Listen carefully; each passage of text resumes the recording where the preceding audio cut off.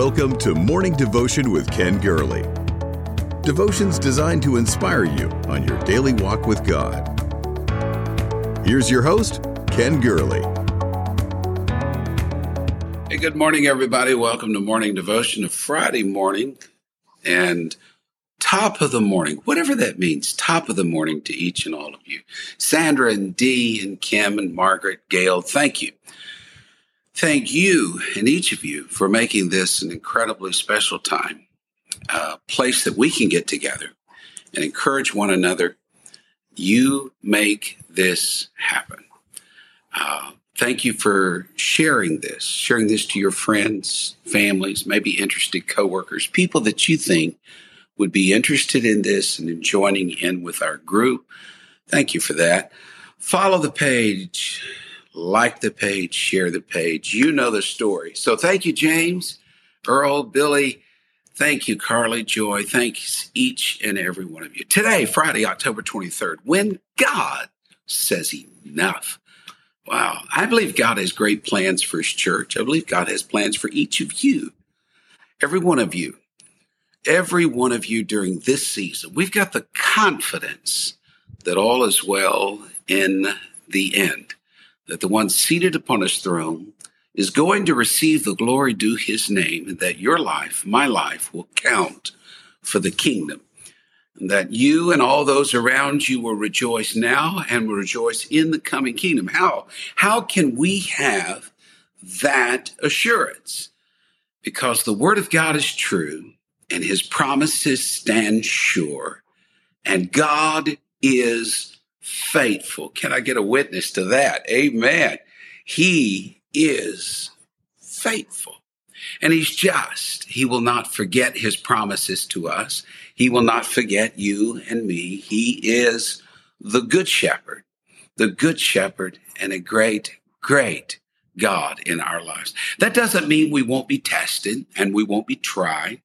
And thank you this week for just permitting me to explore 5 days of prophetic themes, just to look into the future. And yes, there is trouble. Sorrow first, we saw yesterday, but joy is coming in the morning. Trying to put our finger on where we are in God's clock. I read an article a while back called Future Church, and I kind of like that phrase, Future Church. They seem to go together. Future. There is a future in the church. You have a sure and certain future. Jeremiah said God thinks good things about you. The church has a future. God has great plans for his church. And we can even speak of this earth's future as we did yesterday. What God has planned for this world, that there is a brand new world coming. 1 Thessalonians 5. But concerning the times and season, brethren, you have no need that I should write to you, Paul said. For you yourselves know perfectly. Yeah, that the day of the Lord comes as a thief in the night. When you hear everybody saying peace and safety, sudden destruction is coming as labor pains upon an expectant woman, and they shall not escape. Notice the pronouns. They shall not escape. But you, brethren, are not in darkness so that this day should overtake you as a thief. So much in that passage. And as you know, this week I've been drawn to 1 Thessalonians, that rapture-ready church. He said, the times, the seasons, no, you don't need that I write to you. You know the times and the season. That church was highly anticipative of what the future held. And they fully expected the Lord to return to catch them away as a thief in the night. This was their forecast of their future, their firm expectation. Economist Edgar Fiedler had some rules to forecasting. Edgar said, number one, it's very difficult to forecast, especially about the future. That's a little tongue-in-cheek comment. Second, he said, he who lives by the crystal ball soon learns to eat ground glass. The third thing he said, the moment you forecast, you know you're going to be wrong. You just don't know when and what direction. And finally, number 4, if you're ever right, never let them forget it. I realize that forecasting economy and forecasting trends and stock markets and things, that's unclear. But the word of God is clear. We are to keep the hope of Christ's soon return alive in our hearts and minds. Say one to another, Maranatha, our Lord comes. Jesus said that only a wicked servant would say that a master delays his coming. This is a question on people's lips all around us. What is happening in this pandemic world? Tension is gripping our world. Threats in any given country that you can name, bombings here, there, terrorist acts proliferate. What is going on? We are witnessing so many things, and you've heard me list and enumerate several of them. I won't spend a lot of time with this today, but we're seeing the demise of the family, sacred act of marriage dethroned, not only by civil authorities, but this week by religious ones as well. Child abuse increasing, especially during this season we're living in. 50% of juvenile offenders today were abused in their younger lives. Prisons packed with people who didn't have father figures in their life. What on earth is going on? We are witnessing a collapse of the family, of morals and ethics. Prayer, the name of Jesus spoken aloud, is outlawed in public settings. Nominal Christians, those believers in name only. One study after another say that many so-called Christians differ little in their morality or lack thereof than non-believers in lying, cheating, stealing, all about the same. What on earth is going on? What on earth? It was a September of 1938, one of the greatest storms ever experienced, occurred on the East Coast of the United States. Its impact was so great on the East Coast that it registered a seismograph, that 40-foot tidal surge. It registered on a seismograph in Sitka, Alaska, and that's a mighty long way from the East Coast. Ocean spray and foam whitened windows over 200 miles away from the storm's landfall in the state of Vermont. And as the storm surge came across Long Island, people raced to their cars to drive inland. Like the storm of 1900, there was no warning. And those who should have known either ignored the warnings or just didn't believe them. There's an interesting story that happened here. One man purchased a barometer a few days before the storm. You know, that measures the air pressure. And when he unpacked it, the needle pointed below 29, which the dial read, "This is hurricanes and tornado country." He shook it, hit it against the wall. The needle refused to budge, and the man thought it was broke. And so he put it back in the box, drove to the post office to mail it back to the manufacturer. And while he was gone, his house blew away. True story. William Manchester, a historian, tells that story. Where there is no forecast, people are not prepared. Where there's no vision, people are going to perish. I want to know what is happening in this last day. In this countdown to the end, there is a gathering storm. We're already feeling the outer bands of it. But I have a message. I have a message. Paul said, you don't even need me to write to you about the times and seasons, that you're not caught unaware as a thief in the night. You're ready. You're ready. You've got the hope of the Lord's return inside of us. God wants us that ready, that prepared. This passage that I read from the Apostle Paul to the church in Thessalonica, I can't get away from it. It speaks comfort to my heart in this troubled time that we're living in. That group of people believed that the world was soon passing and that the Lord was going to soon appear and take them into heaven. And Paul encouraged them to hold on to this idea and yet at the same time be a light to the dark world around them. Paul had just finished discussing the glorious hope to those that believe. And then he said, again, you don't need from me. There's something about you that you're so prepared. I don't even need to remind you the times and seasons we're living in. You've been warned. You've been told. You know the suddenness of it all. Let me just say something here. Let me say something to a 21st century church, to a church locked into the last quarter of the year 2020.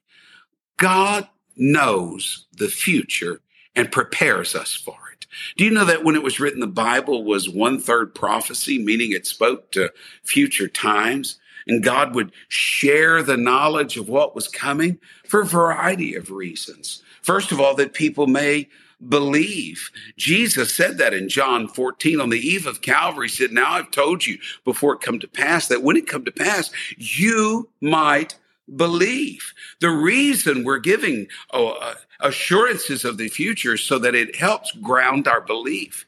And the second reason is that we may be prepared, and not caught off guard. But I love this final reason, that we may be comforted. Comfort yourselves together with these words. What does the Bible say about the future? It will not tell you if you'll meet the person of your dreams or make a 4.0 in that degree you're taking. It paints with a broad brush mostly, but at times it speaks with such fine line specificity. How does the Bible present the future? Let me give you an overview. Here's what we're preparing for. World tensions are going to continue to build. The Lord is preparing a group of believers to spread the gospel around this world and then to be raptured into his presence. People's attention will be focused increasingly on the Middle East. Nations will go at war with each other for control of that area. People are going to be seeking safety, security, stability more than anything else, and the world events will usher in a man who purports to have the answers to the world's issues. He will promise worldwide peace and will broker peace agreements in the Middle East with Israel. And then God will begin to pour out his wrath upon a world that has rejected him. The time is known as tribulation. It will be a time never seen before. Jesus then, at the close of the tribulation, will return with his church to rule and reign. We do not seek signs, but signs are given to make it obvious to those who seek God's face. God has given us timely signposts on this journey into eternity. We've discussed two of the super signs, knowledge and travel, the explosion, the proliferation of that found in Daniel 12.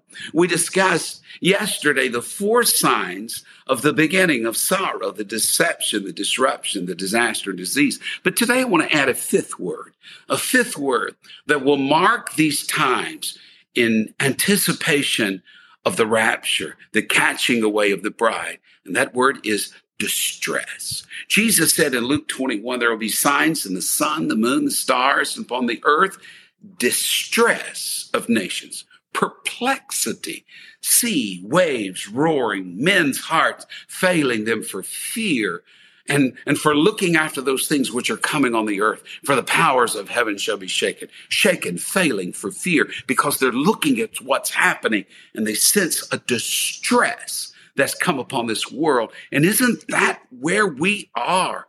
We're in the midst of a killer virus. We're in the midst of a tanked economy.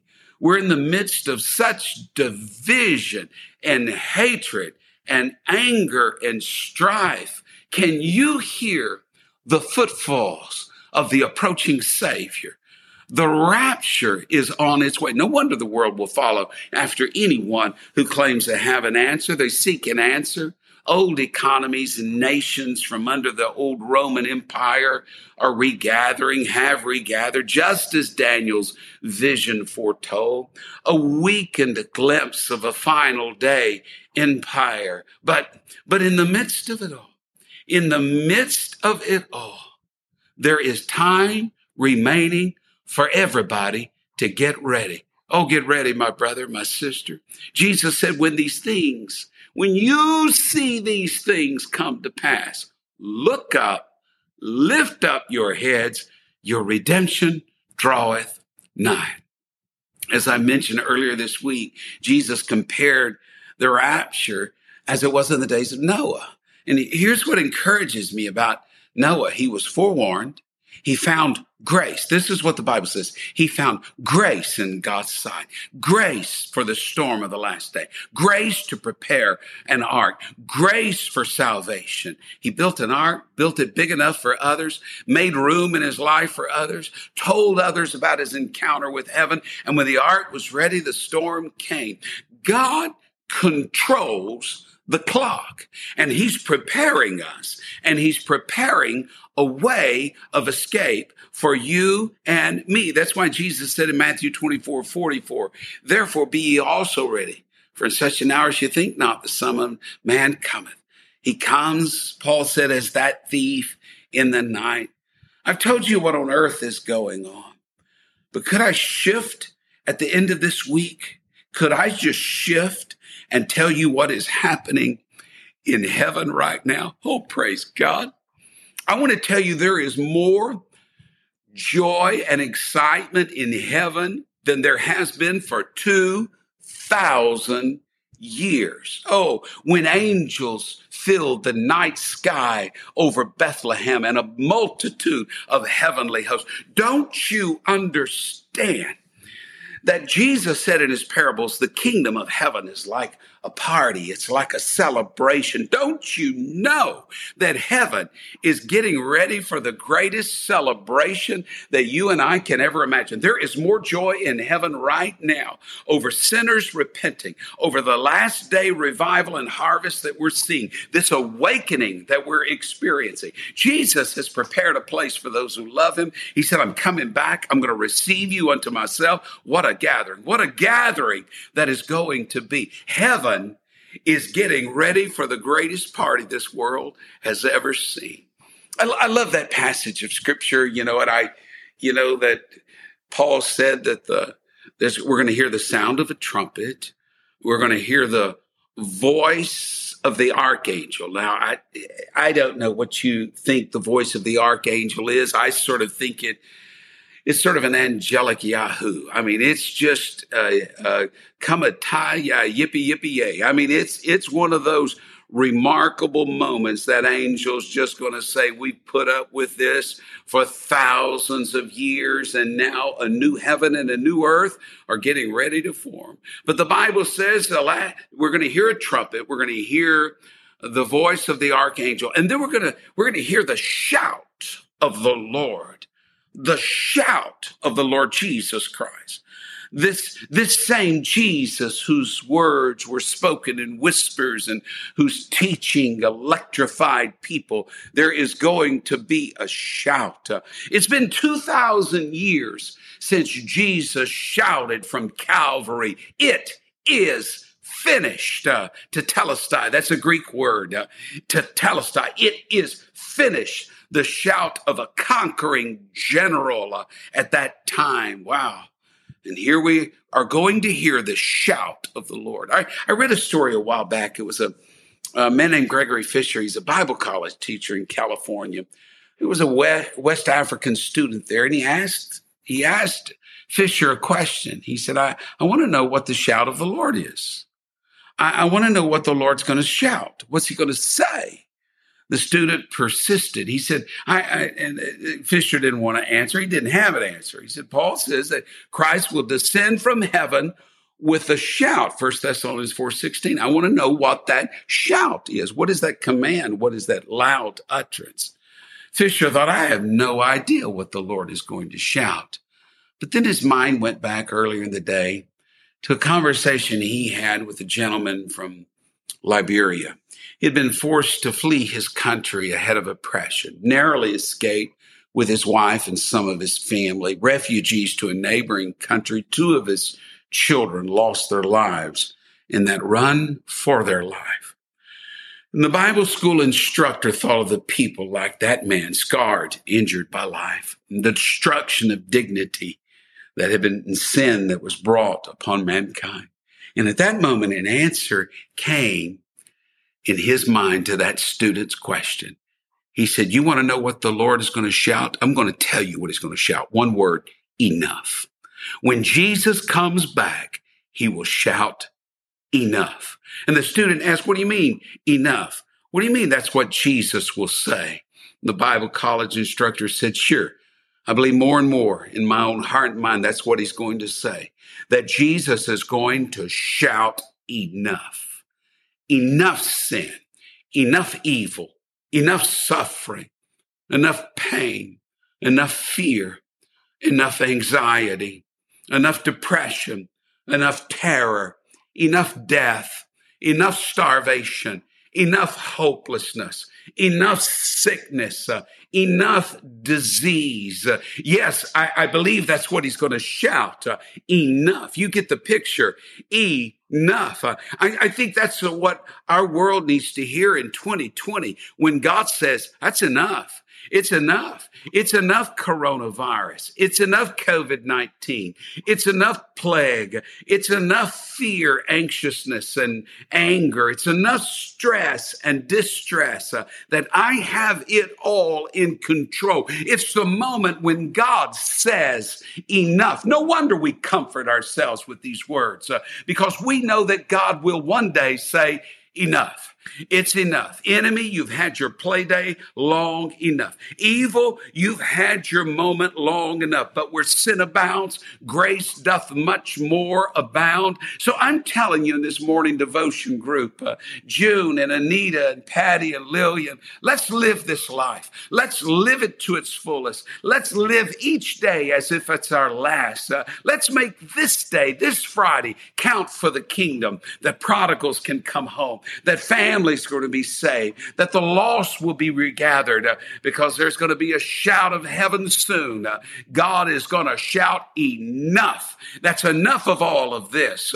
The Prince of Peace is coming to bring peace to this world. I'm looking forward to it. My heart is set on the eastern sky.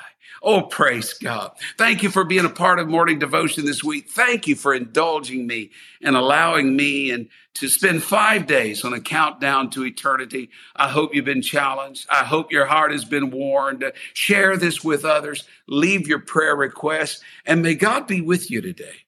And may God see you through. And may God lead you to that person who needs him the most. God bless you. Have a wonderful weekend. Lord willing, I look forward to seeing you again Monday morning. Amen. Thank you for listening to Morning Devotion with Ken Gurley. Join us next time for another inspiring devotion. To support this ministry, please visit firstchurch.com/give.